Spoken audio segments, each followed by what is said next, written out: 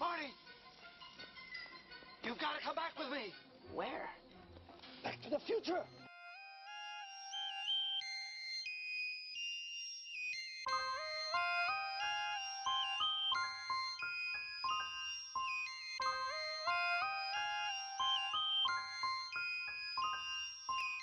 From the future. Okay, welcome back to another episode of Marty, Mike and Russ time. Yeah. And Adam, you can. Sorry, I'm gonna jump in here. Mike, Russ. you just jumped right ahead. Yeah, Mike. I know, but I just because I just wanted to get Adam's opinion. We have a very special guest tonight, a friend of mine, Adam Labarkin. And I wanted to get his opinion on how that intro sounded with Mike and Russ time. Yeah, because I don't think we've ever gotten it right. No, we have gotten it right. We got it right last time. Last time it was pretty good. I mean, I don't know if it was a perfect timing, but you know, once in a while. But I think last time we did okay. Tonight it was awful, but it was way off. But anyway, our special guest tonight is Adam. Welcome, Adam. Hi, guys. My opinion on that opening, as I've heard, listened to numerous podcasts of your podcast episodes already, it seems very unenthusiastic. And if that's what you're going for, then it's great, because it seems like that's what you're going for. Like there's no, like, welcome to Mike and Russ time, woo! I mean, just like you're just sitting there talking, and yay! I mean, there's 4 million people listening. I don't know. You know, you got to like impress them, or you're going to start to lose some listeners. In my defense, I've been fighting a cold for a couple of weeks, and then Mike just kind of saps the energy out of me sometimes. You know? Yeah, just talking to me on the phone does. Yeah, it's like, okay. Well, I know you've been busy. You sound the same. For the millions of listeners, I've never met Russ. I've heard his voice numerous times, and all I can think, I can't, I've never met him. I haven't seen a picture. All I can picture is like a handicapped Mark Ruffalo. And I don't mean like a mentally handicapped, but like in a wheelchair, because he sounds really nice, like a handicapped person who needs a lot of help. But it's like Mark Ruffalo's voice, but like a nice, even, an extra special nice version who needs help down the stairs in his wheelchair. That's how I picture you. That's pretty close. Yeah, okay. Maybe a bald Mark. No, I can't even say the name, Mark Ruffalo. Really? You sound like you have hair, but okay. Yeah. That's no, I'm completely bald. I shaved my head. Mike followed suit many years after I did. I've been shaving my head since 1998 before it was. We haven't even started. You're getting like totally tangent. You're right off. Right off the bat. And like, there's way too many. Like, I enjoy the podcast. I love time travel movies. That's why I'm here. Right. And I enjoy talking about them. And then some of your tangents are semi-relevant. And now you're just going off on the bald thing. I just like that could have been. Well, the end of it. Yeah. Well, that was it. No. Let's introduce the movie.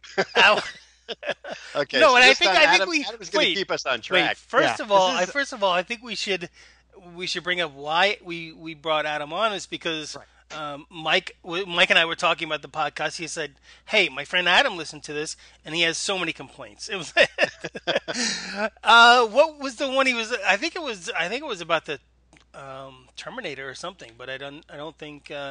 No, I think it was the Safety Not Guaranteed. Oh, Safety Not Guaranteed. Like the one we did last year. Like, that's, yeah.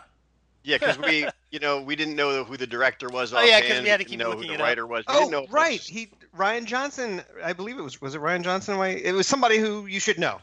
Right, who did the Star Wars and Looper. And that's something you need to know, is some even tangentially involved in screenwriting. And I know Mike writes. I don't know, Russ, I know you letter comic books. I don't know if you I am a writer. Do any other creative. And also an artist. My first love is art, but I'm a writer and an artist. Okay. Graphic designer. But yeah, my comic book lettering pays the bills. But it was actually Mark Duplass, by the way, because that was Safety Not Guaranteed. But Mark Duplass. It was something. Okay, Mark, you should know him too. And I don't know if I know it was something with you. Somebody didn't know Ryan Johnson. It might not have been It was that. something it was a while we ago should have known. Yeah, well, I'm sure there was a lot of stuff we should have known. Another element that I'm introducing to your podcast that you're going to use from now on to help our listeners is to grade the I guess, viability of the time travel mechanism like in that. each movie. I like that. And that's what you should be doing because we could call it what the Adam factor, maybe. I was going to say, you grade it on a scale of 1 to 10 flux capacitors. I'm just throwing that out there. I don't know. That fits in with our Marty theme. Yeah, Marty, Back to the Future theme. Yeah. Okay, yeah, I didn't even plan that. It's just off the top of my head. That was the other overall complaint, and again, it goes about the tangentials and overall the what I thought that you could have named your podcast is Mike and Russ try to remember the plot of a time travel movie. That's what it sounds. No, we because never have any trouble with the plot. It's just the other little things, who directed it, who was in it, things like that. Sometimes you meander and did he do this? I don't remember. Did he do this for? And it was like, we saw these movies 25 years ago. It was really cool. Let's piece it together. Like what's the name of the guy who had to write his memories down his arm? Memento. Anyway. In general, I enjoy it because I am a time travel movie and TV enthusiast, like Mike is, and like I assume you are, and that's why you do this podcast. So I'm thrilled to be here and be a part of it. And I gave you my list of other movies I would do, and this is the one you picked, and it's one of the three movies that was one of the only three movies that was on cable in the early days of cable, 1981ish. This, Superman 2, and To Be or Not to Be. Only three movies on, and I've seen each of them 50 times. They were on cable like over and over again. Yeah, that was it. You had three channels. HBO Cinemax. We had Prism in. I'm from Philadelphia, and that's all they had. The only movies they would show. We didn't have Skinamax back in the day, but we had Skinamax. No, we didn't have. Oh yeah, we had Skinamax. We didn't have it, but we had it. You didn't pay for it, but you figured out how to get it. If you were able to connect the cables properly and push a couple buttons at the same time, you could get it. Yeah, I guess it was easy to pirate Cinemax back then, right? Yep. Good so times. the movie we're going to be talking about tonight, I actually saw this in theaters when I was a kid. I remember seeing it with my dad, my brother. I don't know if my mom was there, but my brothers were there. That doesn't matter. 1980. This movie was out in 1980. Yeah, that's definitely true. Stars a young Martin Sheen and Kirk Douglas. He's not young in this film. Was Kirk Douglas ever young? In Spartacus. Yeah, exactly. The movie is called The Final Countdown. It's the final countdown. Apparently, that song was inspired by the movie. I didn't know that. I'm not surprised. Well, it's in the fun facts of IMDb. Oh, okay. I did not know that either. I didn't know I read either. those also.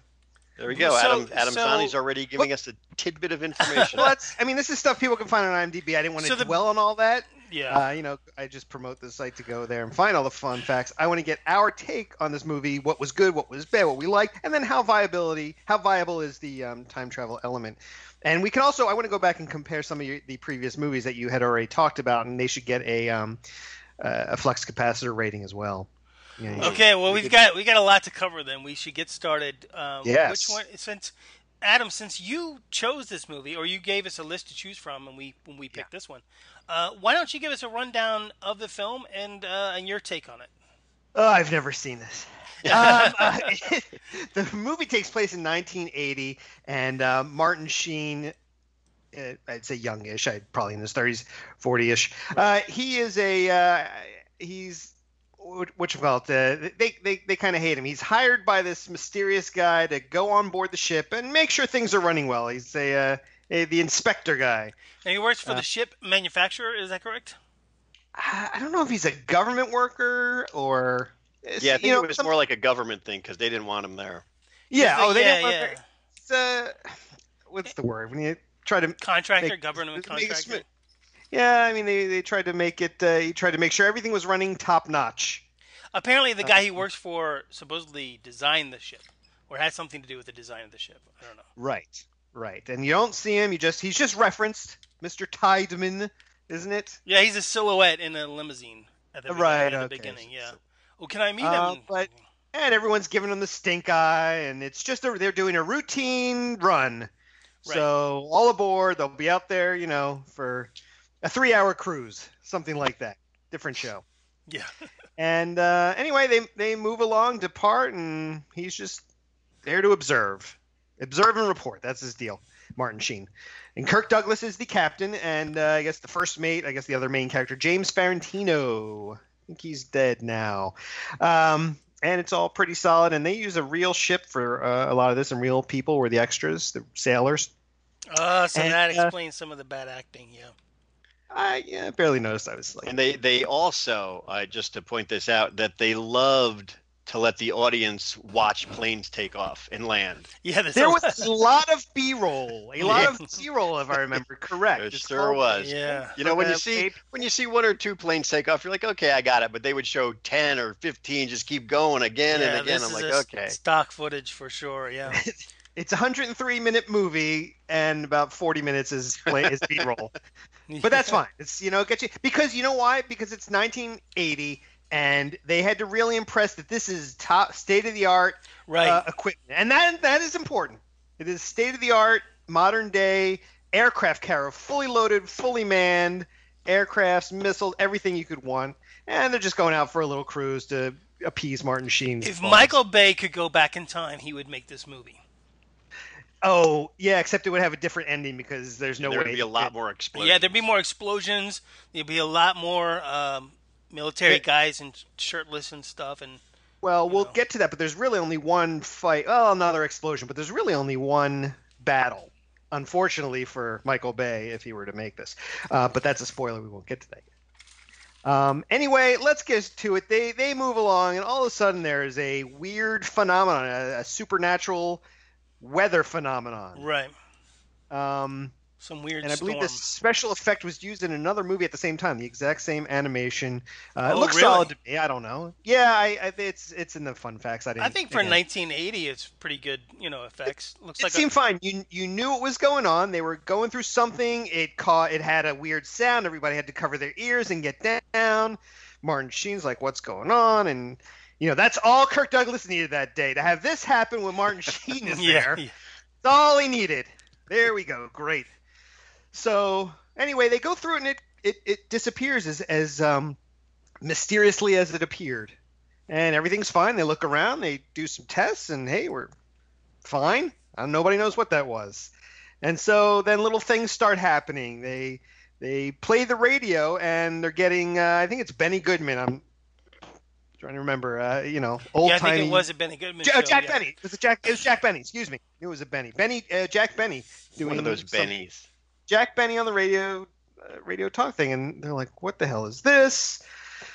And a couple other little signs happen, and the radar I think picks up a plane, I don't want to say an enemy plane, but it picks up something on the radar, and they launch a couple of F-14s or whatever to check it out. Yeah.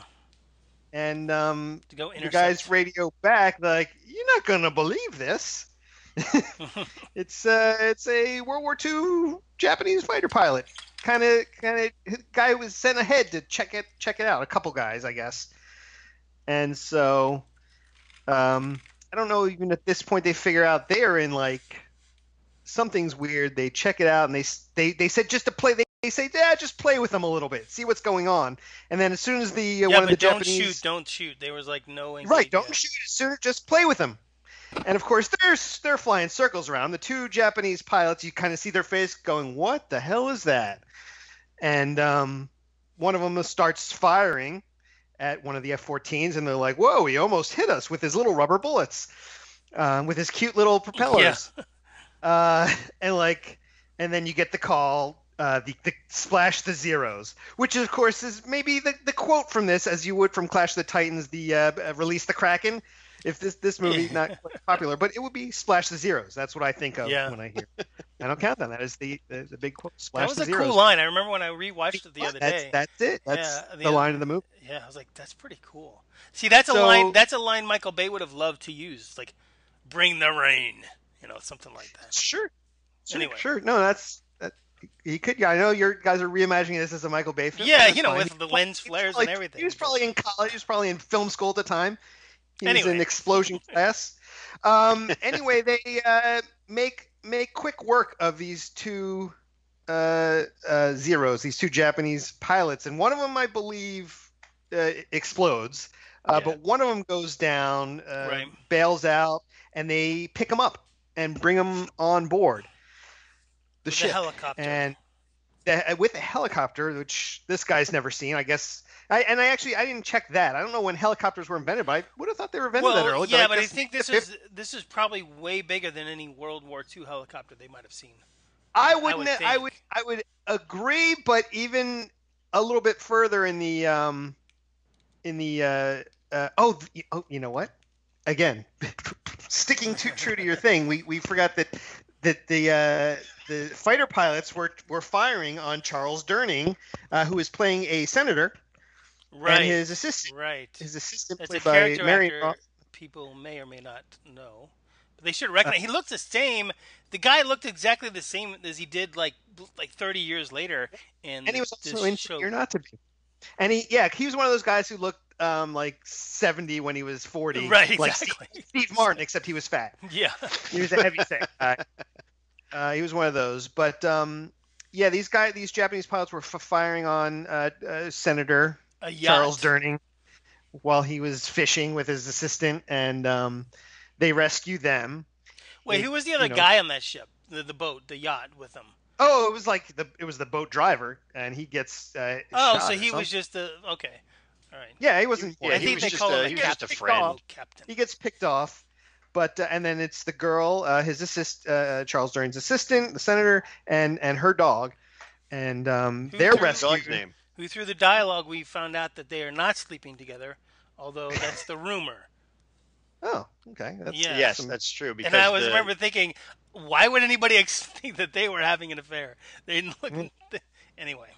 Well, that's where they wanted to know how she got so high up in the ranks without. She was a secretary. Sleeping her way to the top. Well, she wasn't just a secretary. She wrote his speeches. She did everything for him. Yeah. She was much more than just a secretary. She was like kind of his Okay. campaign manager in a way or whatever. Anyway, She was the dog's smart name. That's lady. the important thing. What was the dog's He had a name? dog. I don't know. You said it was Baxter or something, but or I was just something. making Clarence. Yeah, no, I don't. Baxter was in Anchorman. I don't recall it was that. I don't that's- remember even them know. saying the That. dog's name. There's one check against you for knowing everything Yeah, about these. no, movies. I know that was small, and it's only almost important just for the Adam very last tries scene. to remember the plot of a time travel movie. Tries to remember the a name of a dog on a 4-year-old movie. See, You're right. This is important. This is important stuff. Right. People Again, want I to didn't- know this. I specifically did not rewatch this movie because I'd seen it so many times. It's like sick. But You didn't Charlie, know- you excuse didn't know me, he- it was Charlie. Oh, And I only right. remember Yeah. it's the last name. It's the last line of the film, just about the almost last line of the film. So, but again, spoiler. So anyway, they rescue the senator, his assistant, the dog, and then they pull this Japanese guy out of the water, and they put them in kind of their own little quarantine areas because these people do not know what they're looking at, and the crew cannot believe. They think it's some sort of joke that they're, being played. They're in the 40s, and they have a big discussion about. It seems like we're in the 40s. What are we supposed to do? We just saved the senator, and Martin Sheen apparently is also a history buff, Yeah. and he knows this senator was supposed to have died or mysteriously disappeared. Yeah. On Yeah, December 7th. the guy, I can't remember his name, the other star of it. He was writing James a Ferrantino. World War II history. Oh, James Ferrantino. Yeah. He's yeah. yes. Okay. He's So- the history guy. At this point, I think they've already realized we have somehow traveled back in time. It is Right. They it have is- this big talk, and Martin Sheen gives this whole deal about, well, if we travel in time, and he brings out the very well-known now, the grandfather paradox. Yes. And that was the first time I've ever heard it, was this movie. It may never have been brought up until then. It's, it's still a long time ago. So, if you go back and he thought he was so clever, I remember. He thought he was so clever. If you go back and kill your grandfather, how can you ever be born? Yeah. Kirk Douglas. Checkmate. He said Well, because they That's- realize it's December 7th. They're like, hey, we can prevent Pearl Harbor, and then Well, he's like, yes. Yes, you're right. and Martin Sheen was like, no, you can't do that. It's you have no, if it was Doc Brown, he would have said it would have could have ripped apart the fabric of the He space. doesn't say no. The question remains unanswered. Right, they haven't decided. And then what happens is apparently the dog gets loose, and it gives the Japanese guy enough time to kind of get loose, and he kills like one crew member. Yeah, because probably he the grabs worst a actor, machine gun. and he gets a machine gun, and he's holding everybody at bay. And we luckily there's a Japanese guy on board on the crew. They call him up to translate. Right. And what do you want? He doesn't know where he is. Blah blah blah. And then James Ferrantino says, "Translate this," and he starts like going verbatim the Japanese's entire plan to bomb Pearl Harbor. So, and you know what? I forget. Is it one of the other bits of proof? Do they find that Pearl Harbor is actually there and like talking to them and in existence? Yeah, because they're in Hawaii. Yeah, because they had their like radar plane or whatever, go and take an aerial photo, like basically a spy photo, right? Right. And they said, and then they compared this is it. 1941, and this is now, right? And so they compared Pearl Harbor of today, or 1980, to a photo that they had from the December 7th, or right before Pearl Harbor attack in 1941, and it was like exactly the same. Well, it was the exact same photo, but they sort of cropped it different, so it was not. They've determined, like, we just went back in time somehow. It was that thing, I guess, and now we're here. So great. Anyway, Japanese guy gets loose. James Ferrantino starts reading him the riot, just going boom, boom, boom. This is what you're going to do. There's no real reason other than to, I guess, say we know what your plan is, but it kind of drives him crazy, and he like whips out his gun and starts to shoot the guy, and somebody else who had a gun on him, blows him away, and he's dead. And Charles Durning's there. He go, "What? I demand to know. My best friend is Franklin Delano Roosevelt, and he will have you, court-martialed and whatever." Yeah, he's a real Senator. A real entitled senator. Yeah, you want to. And he's like, "Okay, Senator." They actually, I guess they, knowing now techniques in writing, they set him up to be kind of an a-hole.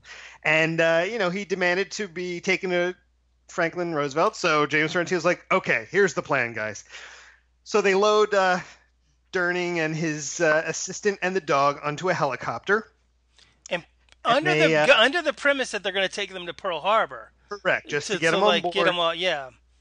So James Ferrantino goes with them and escorts them away. Meanwhile, so they're gone, and Kirk Douglas gets his crew around and says, sweep up the bloody Japanese guy. Just roll him over. It's cool. But we have been sworn to protect the United States in the past, present, and future. So let's go get him. We'll deal with the grandfather paradox later. We're sworn to protect. That's our job. That's our duty. And I guess that was the right decision. And that's something we can debate here. They may have changed history, but their job was they would just be following orders technically. And so I guess over the years I thought about it. I technically agreed. So Martin Sheen just shrugged. It wasn't his deal. But he didn't put up much of a fight. Yeah, they decided to do that, and meanwhile, so they gear up. About 20 minutes of B-roll. Oh, later. wait, you forgot the more planes. There's a part that's important, I think, is that when they're loading up the senator and his assistant onto the helicopter to take them to Pearl Harbor, like he says, "Oh, they're not really going to Pearl Harbor, are they?" And he's like, "No." He looks at him like, "No, they're not going to." And they basically they're going to dump them on. You basically realize, oh, they're going to dump them. We find out that they dumped them on an island. Yes, but before they can dump them on an island, Charles Durning goes, "That's not Pearl Harbor. Pearl Harbor has people. Yeah, this is just a lump of sand. This is just an island." And he's like, "Senator, this is for your safety and whatever." And they start bringing out supplies like food and water so they don't die right away. But right. So Charles Durning was like, "No." He grabs a flare gun, if I remember. Yeah, and he's like, "All right, get me to Pearl Harbor." This was one of the worst hostage taking situations ever, because these 3 military pilots couldn't take care of fat Charles Durning. Okay. Yeah. Not only that, but they said he grabs. So first of all, the girl and the dog are on the island. Ferrantino gets out after that, so he really doesn't know. And then, yes, there are the 3 guys there. Charles Durning tries to get them to go, and there's a struggle for the gun. Flare gun goes off. Helicopter pilots Durning blown to pieces. And Ferrantino goes, "Well, that sucks." And that is the last we see of him and the assistant. And it was so ridiculous that the flare just like he shoots it off, and then Well, you know what? That's where Michael Bay. Explodes. Yeah, that's where Michael Bay comes in. Because it was not a helicopter, it would be a transformer. They actually did address it in the dialogue a moment ago. A moment before that, they go, "If that goes off in here, we're dead," or something like that. So that when it does explode, the whole helicopter explodes from a flare gun going off inside. And there was a moment before all this when they found out who the senator was, and they asked, what became of him in history, and no one knew. It just like he vanished. Well, they said that, even before. That was way before it all happened. Yeah, so he vanished mysteriously. So that technically didn't change history. No, that was so that they tied that up. Anyway, yeah. So while that's all happening, and the B-roll's going on, that you see on the radar the American fleet of of aircraft carriers, F-14s, going after the giant Japanese fleet of propeller planes. And they're getting closer and closer, and then the mysterious storm returns. Yeah, right. A little sound, and Kirk Douglas is like, "Well, I guess we got to go back." Oh, okay. Wait. He says bring them back. He makes a decision to bring them back. But it seems just so nonchalant, just kind of like, we can see the whites of his eyes, is what they say. We can see him. We see him. They say something like that, but I can see him. And they tell him to turn back, and they do. They follow orders. They're good at that. It made the military look good, and the military gave them their full cooperation, so they probably had to kind of play by rules. Yeah, I think there is. There are a bunch full access to everything. I mean, the U.S. military has like final cut in a way. They're like when they do that. So one of my favorite scenes as they were going back through the storm, and the noise was going off, and they're all holding their ears because it's so painful. There's one scene where you see Martin Sheen. He's with Charlie the dog, and he's holding Charlie the dog's ears. Yes, the dog stayed on the boat. That's right. The dog was Martin on the Sheen, dog on the boat. He was such a hero. Yeah, he's protecting the dog's ears because he knows dogs have better hearing than us, so he's protecting the dog instead. But you guys forgot the planes didn't make it back. The planes didn't make back. Those guys, they're like, oh shit, they're not here. Well, we're going through the wormhole, and of course they get through, and then moments later, the planes, there they are. So they made it through. It's not really any telling what would happen if they disobeyed orders, but they have not made it through. Not only that, but then they kind of fly by like in the nice formation, with American patriotic music. Our heroes who could have stopped the war, but they decided to come back to the present. And that's it. So James Valentino and the secretary they're back on the island. They did not fly through on one of those planes or a broken helicopter. They were stuck on the island, and the dog Charlie was there with Martin Sheen, and the boat docks, and I think Martin Sheen says, "Well, I won't tell if you don't." I think all was cool, and I think they make there's a little bit of dialogue about, hey, what about Farentino and the girl? Like, well, what are you gonna do? Yeah, and that's where the dog's name comes in. Because what's this dog's name anyway? I don't know. I'll call him Charlie. Well, no. The dog was their dog already had the name. Well, the dog had the name, and he goes, I guess you got a 70-year-old dog there. Oh, okay. And so they deboard. Martin Sheen deboards, and all of a sudden the dog takes off and runs up into a waiting limo. And you hear a lady's voice. Smell. And you hear the lady's voice go, Charlie. Oh, that's right. That's right. And Martin Sheen's like, what the hell? And he goes in the limo, and you see old James Valentino and old secretary lady. And he says, we have a lot to talk about, Mr. Lasky. That's it. Dun, dun, dun. Dun, End dun, of dun. End of movie. So there it was, and this was. I mean, it was a very enjoyable movie. I did enjoy watching it, but nothing really happened. Yeah, that. Yes, which is why Michael Bay could not make right, because there was able to resist wiping out the Japanese fleet. No way. As I watched this, and I don't know how many times I watched it back in the 80s, but I just remember it being so much cooler than it was when I watched it the other day, rewatched it. Well, it may not have aged. I mean, I don't know how much more technically advanced we've gotten since the 80s. Probably a lot, but it seems like, I mean, we still use, aircraft carriers and fighter jets, and they land and take off. And, I don't know how, I'm not that into military. Obviously much better than the 40s, but are we much better now than we were in the 80s versus 80s versus 40s? I don't know. We know. I don't think it would be as much of a difference. Is there anything? Right. We have more. Maybe went back now. Would they have looked at a helicopter and go, we don't have anything like that. But if a stealth fighter went back, they'd be they'd be. They would be impressed by a cell phone. I'll tell you. Yeah. They'd be more freaked out by the cell phones and stuff than the military power. Well, I don't know that we could, easily take out a 1980 Russian fleet or something like that. I wonder if that aircraft carrier that's in the film is still in service. That's in IMDb Pro. I don't know if it was decommissioned. It was also not parked at Hawaii at Pearl Harbor. I think they used a Norfolk maybe. Some of the scenes were set in did they even film any of it in Hawaii? I got the impression they did. No, some of it they did, but I think a lot of it was in the water was in the Atlantic. Obviously, you could tell the Atlantic and the Pacific Ocean now. But I believe some of it was filmed back east, and they write in there where the which port it was like docked at if you want to go to Norfolk and see. But I always remember it as an enjoyable film, and it was one of my earliest time travel movies that got me on time travel, I think. So. It's one, probably for me too. Which is funny because of our last podcast we did, Time Bandits, which was in '81. So that was another early time travel film that. Yeah, and that was I liked it, but it was just so different than most other time travel movies. It wasn't about, because there was no element of changing past or future in that particular movie. Right. It was just.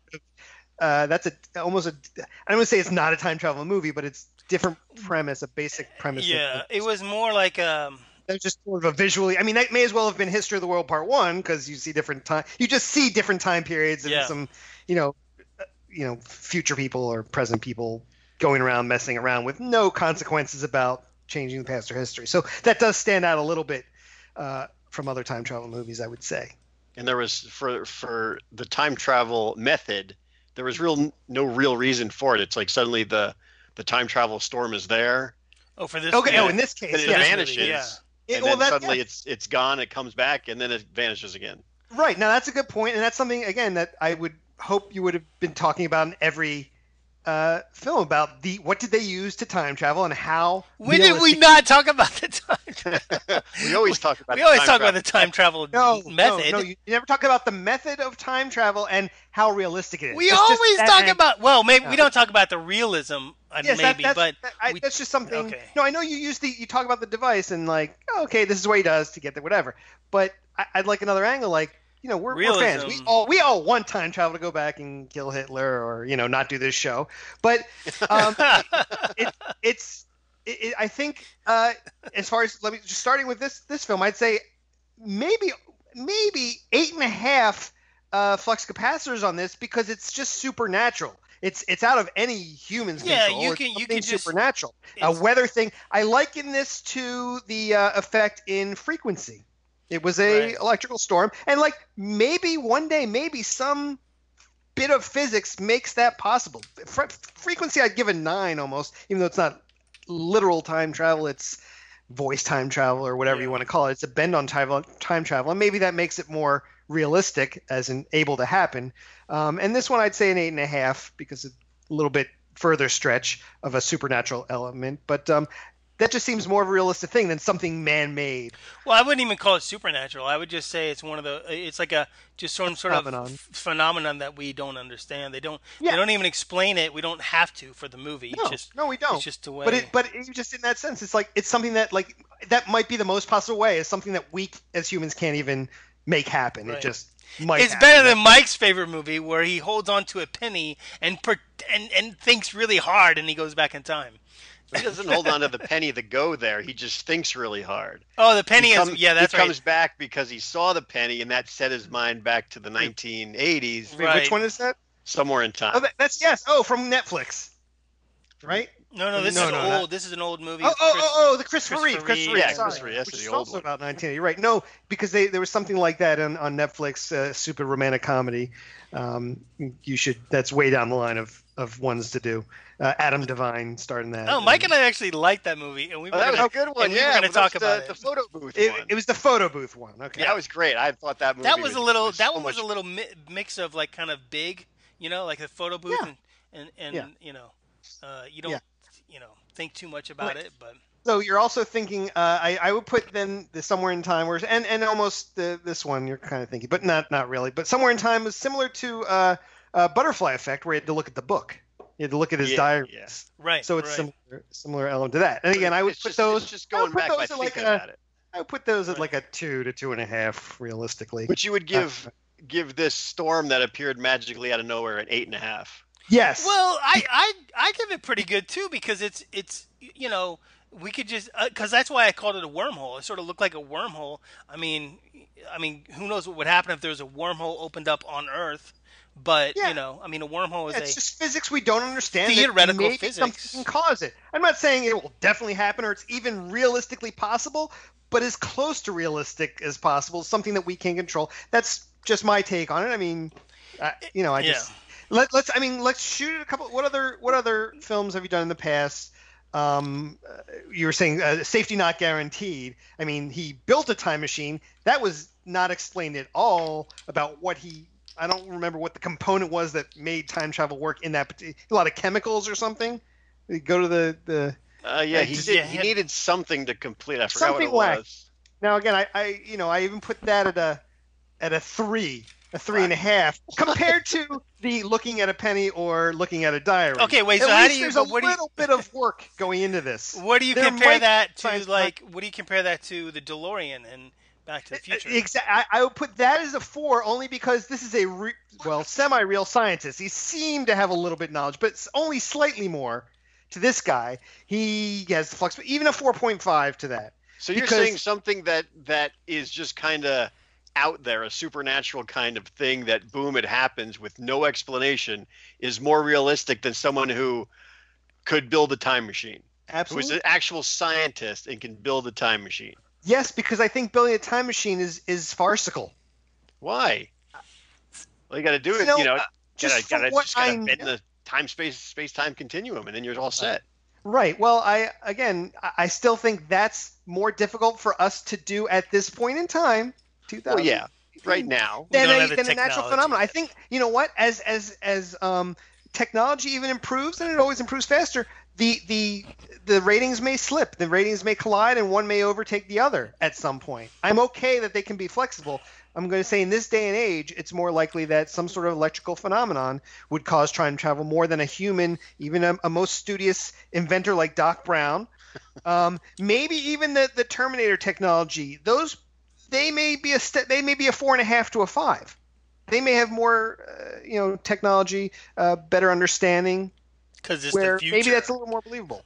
It's also in the future. So, okay, that's how I'm I don't know. explaining. I don't know if this Adam scale is going to work on the Marty podcast because Mike's not really on board, and I don't Sounds a know. little crazy to me. To me, it's more. different opinions. It's fine. Yeah, but it's just more. To me, it's more realistic. And I know that's a bad word to use right here, but it's more For realistic time that travel, yeah. Doc Brown can build a time machine who's a scientist, as opposed to this storm popping up out of nowhere, and then it just pops up again out of nowhere, and I'm okay just with happens that they. I'm okay with the disagreement. I would put it to like our 4 million viewers. So please have them write in or call in or put it on the blog, and we'll get however many votes, and we'll see. Or they don't have to agree with one or the other, but just on a scale of 1 to 10 for realism, where they put it, and we can possibly get every movie and see how many flux Okay, so what would you put? time travel method goes. What would you put? Bill and Ted's Excellent Adventure. Let's see. That telephone booth came from the future. It was invented from the future, and I don't know if it was ever explained. Is that the only time travel telephone booth in existence? Is that a secured government technology that only That's a good question. George Carlin has? Well, I don't know. I don't know if that in the future, all governments, it was full of peace, so it was like a worldwide. Right. So something that's shared. I'm just trying to think about that. I mean, this kind of goes similar to Terminator for me. It's a futuristic. If you're establishing that this is a future, civilization, and they have that technology, I would say to a 5, at long lines of the Terminator, except they use theirs for evil. It's very similar with a phone booth versus whatever they use to send them naked. You can even wear clothes in the phone booth, so that's kind of even a little bit better. So, I still put it at a 5. Wow. I think your scale's off, but that's, again, just my opinion. This is future technology versus 2018 realistic technology. 1985 Doc Brown. I included that in our current. I mean, we're more technologically advanced than Doc Brown, but now there's a lot of separation there.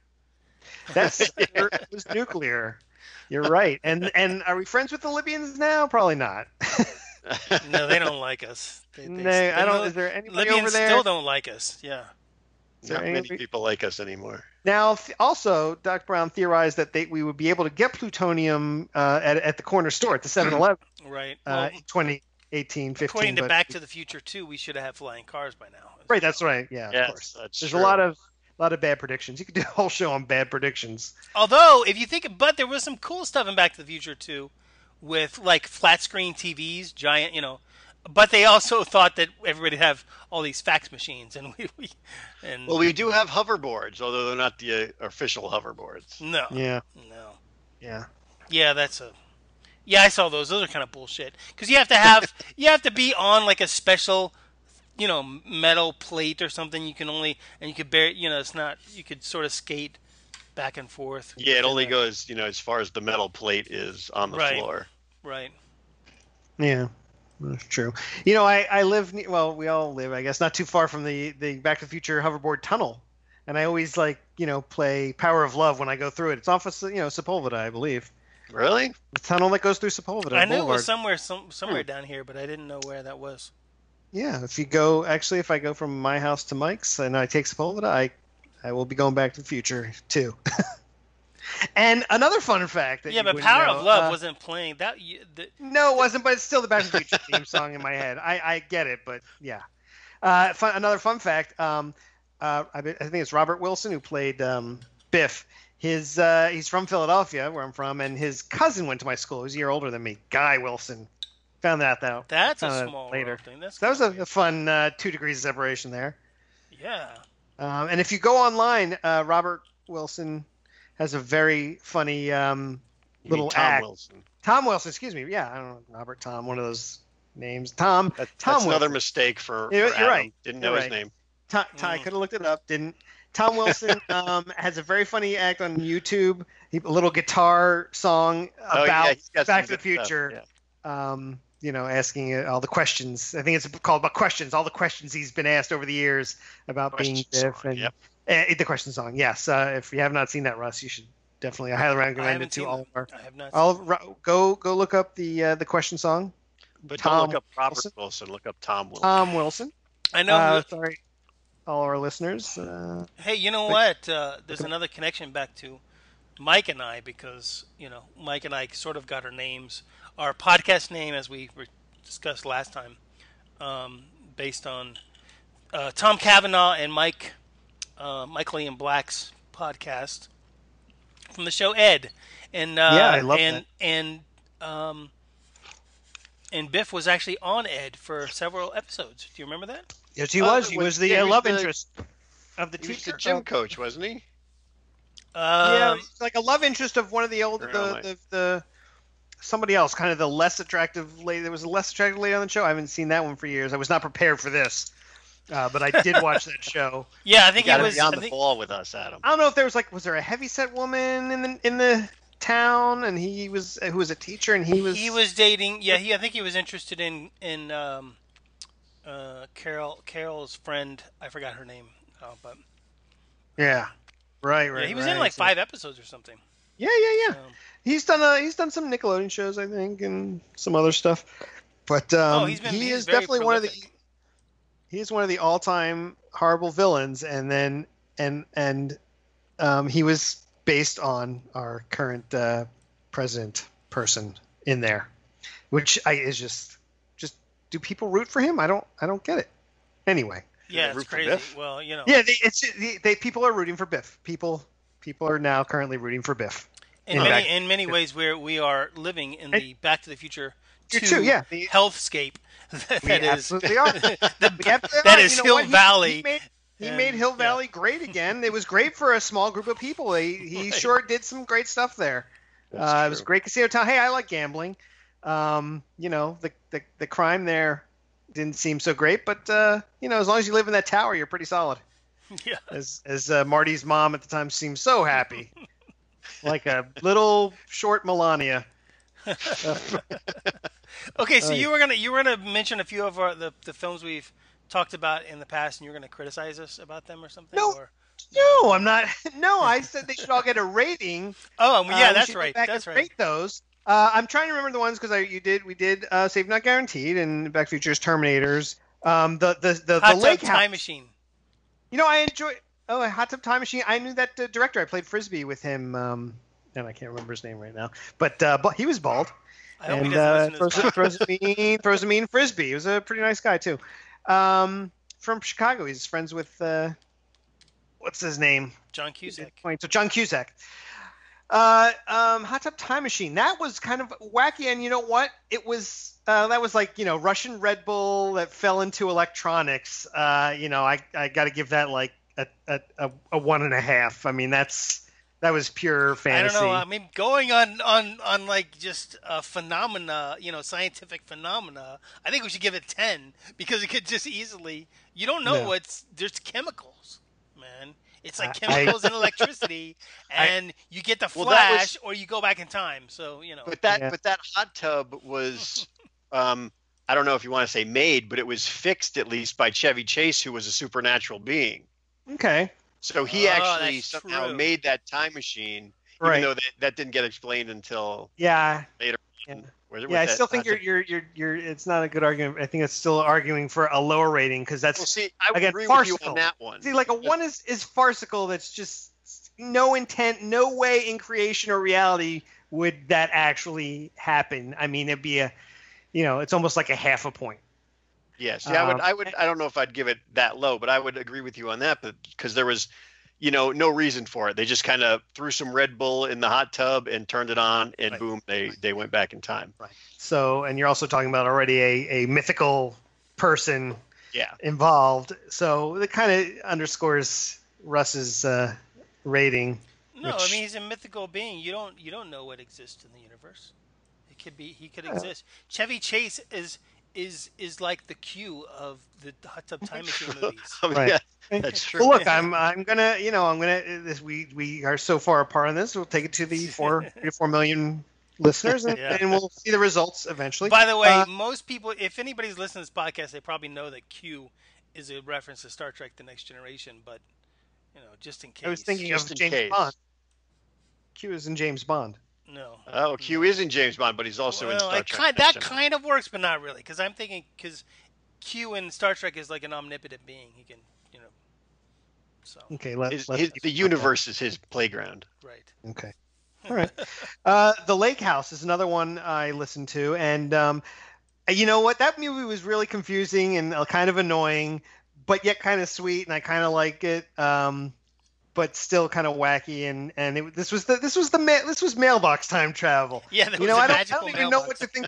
I don't even know what to think about this. I don't even know how to rate this. I'm kind of going to go with three flux capacitors because it seems, and I use the term farcical because it's again far from reality, and that's how I'm grading these. And could anything like that happen? There is something. It was something magical. Can magic exist? I guess. The dog was pretty magic too. I think. I think there's. Okay. All right. In that so film. I don't know if you agree with my 3 rating, or you guys can come up with your own wrong rating. I don't even. Go ahead. I don't even know how I would rate that one. I don't disagree. Yeah. That's one of those movies that was like, is there really time travel in here? Because yes. Nothing. I mean, they ended up really at the same time. They the both letters existed at the same time somewhere. The letters travel through time. They really weren't that far apart. They were like, I mean, they could have run into each other, and well, I guess they did. They went to that nightclub together or something, and one knew and one didn't. It was kind of wacky, or neither of them knew. I don't understand. Keanu Reeves' character knew, but Sandra Bullock's didn't but he didn't say anything because she was with her boyfriend at the time. So. Right. Okay. Yeah. No, it's great. It's still the more I think about it, the more I hate it. But I still kind of I don't know. That movie was just perplexing. It was cute. It was a cute movie. I'd still like to see the original Korean film. I've never seen it, but I can't remember the name of it. But anyway. Ugh. Huh. It might be. It might be worse. It might be better. We don't know yet. I bet it would be better. I was out when you said Korean, but go ahead. Oh. There's some great movies. Thinking subtitles, and I'm out. Forget it. I don't want to see. Oh my god, that's hard enough to understand in English. It's. They might have explained it better in Korean. Yeah, might have exactly. Well,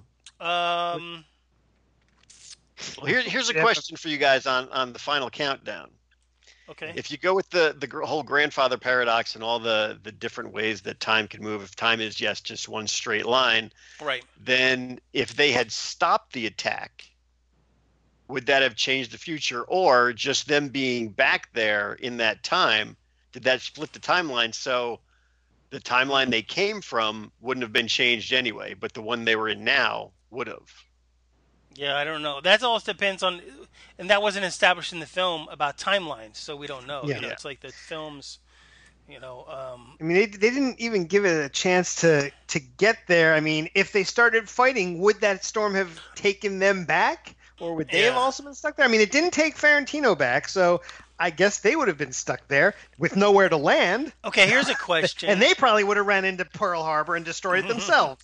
Here's the question. James Ferrantino's character, what was his name? I don't remember. But anyway, the rich guy, right? Tideman. Tideman Tideman. That was his name. Well, that was his name in the limo, but on board he was somebody else. He was Richard Owens. He was Richard Owens. Commander Owens. So his character, the rich guy, Tideman or whatever, had something to do with the design of the ship.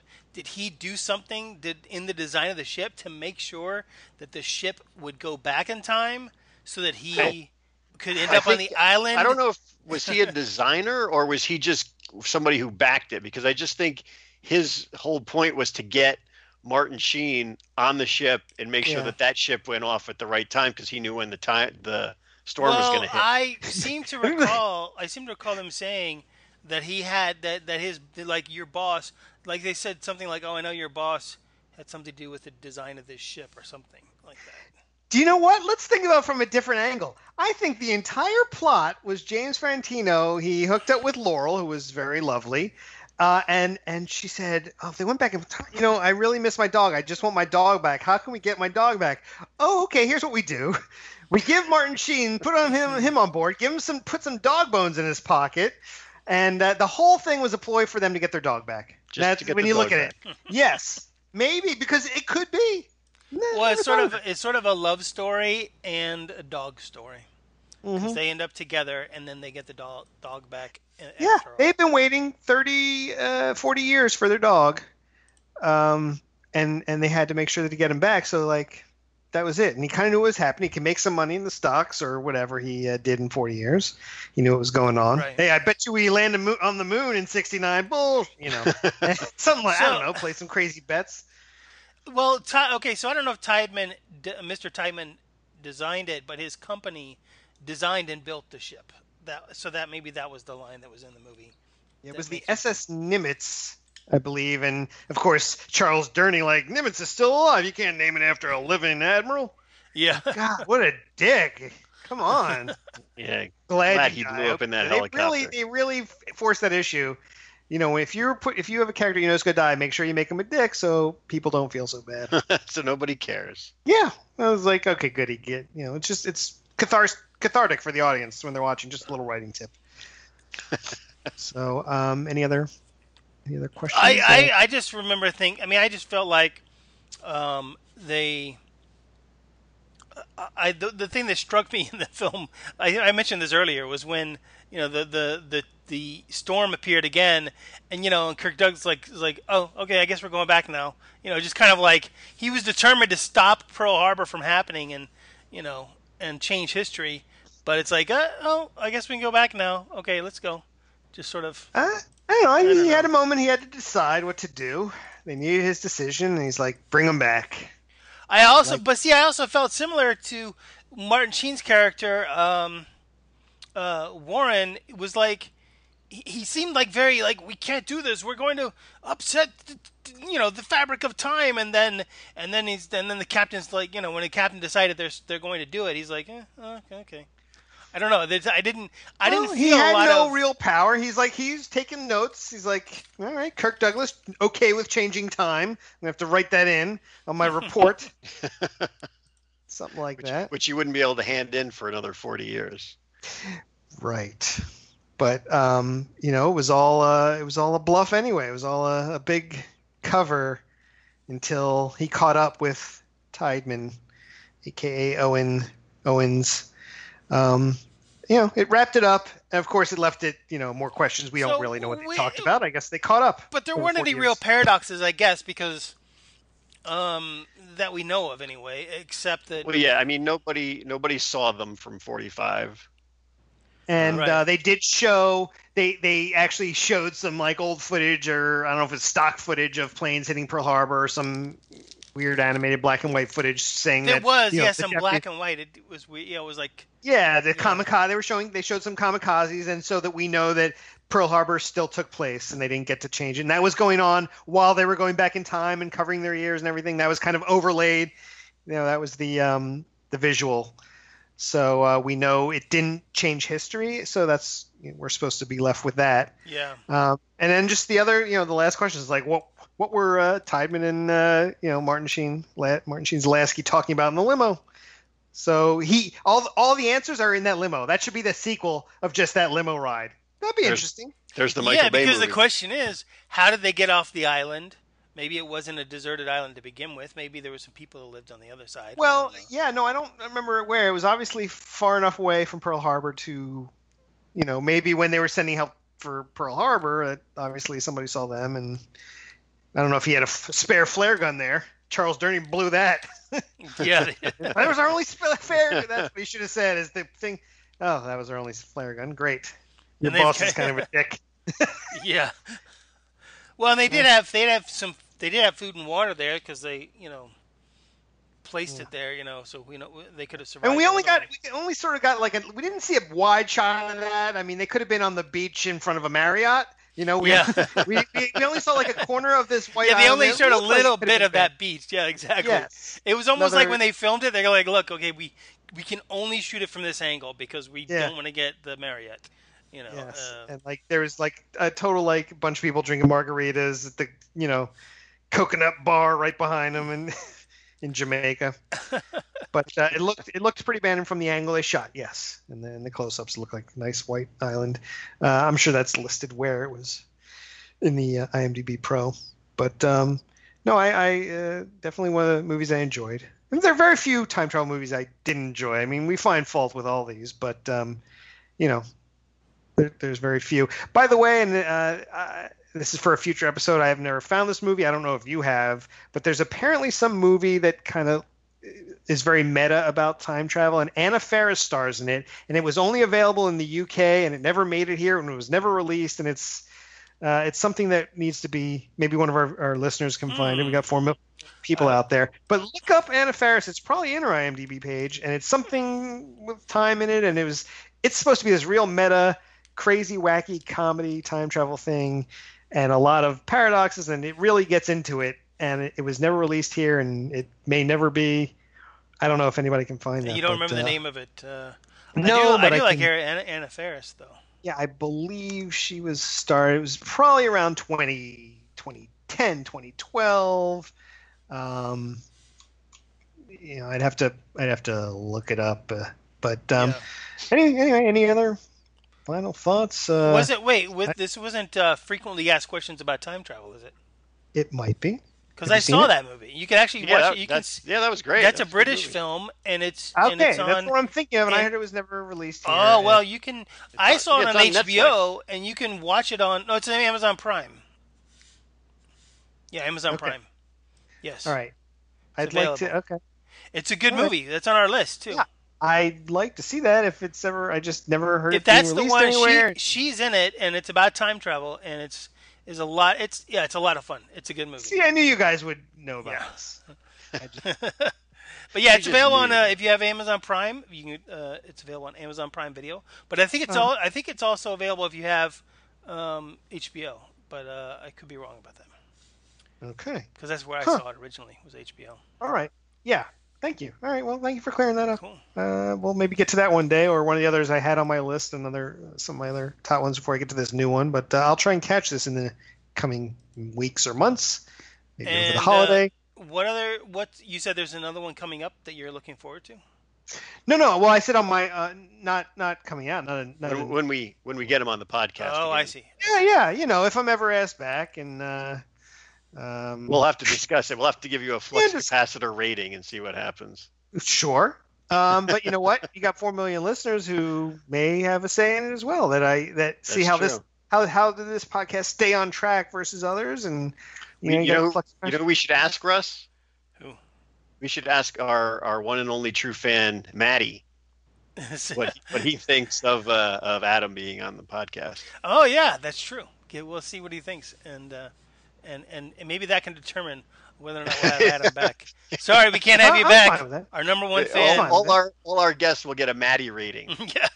Okay. Maddie, on a scale of 1 to 10, what do you think of Adam? 1 being never have him back on, 10 being have him do it back on without as him. possible as, Yes. as much Get as him possible. back on every episode. Yeah, Okay. but then we'd have to change the name. And Well, No, actually, you don't. it would fit because then we have, it would be Mike, Adam, Russ time. no, that's true. That's That true. actually does fit. Huh. Yeah, so we can only add people. If we ever add people to this podcast, they have to fit in the acronym. You could somehow. get. You know who you could get? Tom Wilson, Mike and Russ. Tom Wilson. Yeah, we could get him. Yeah. Yay! My God, how you do it? Yay! Yeah. Yeah. Mike and Rust. Yeah. Yeah, that's what it's like. Like it sounds like you're doing that on purpose. So Well, I I would keep say telling you've done Russ it that- very well. We should get a yeah sound so we don't have to do it. So Well, we I can do. introduce I this have it at Mike the. and Russ time and then have the audience. Yeah. You know what? You've already established the lack of enthusiasm, and just go with that and say, yeah, that's what we do. You know what? I already had a sound effect on the end of the podcast, but I haven't used it in the last couple of episodes.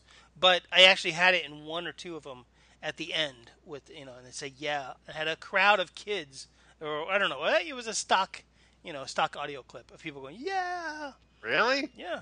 It was at the end of one of the episodes. I guess maybe I should listen to our episodes every now and then. Yeah, a true fan would know this. Yeah, that's true. That's very true.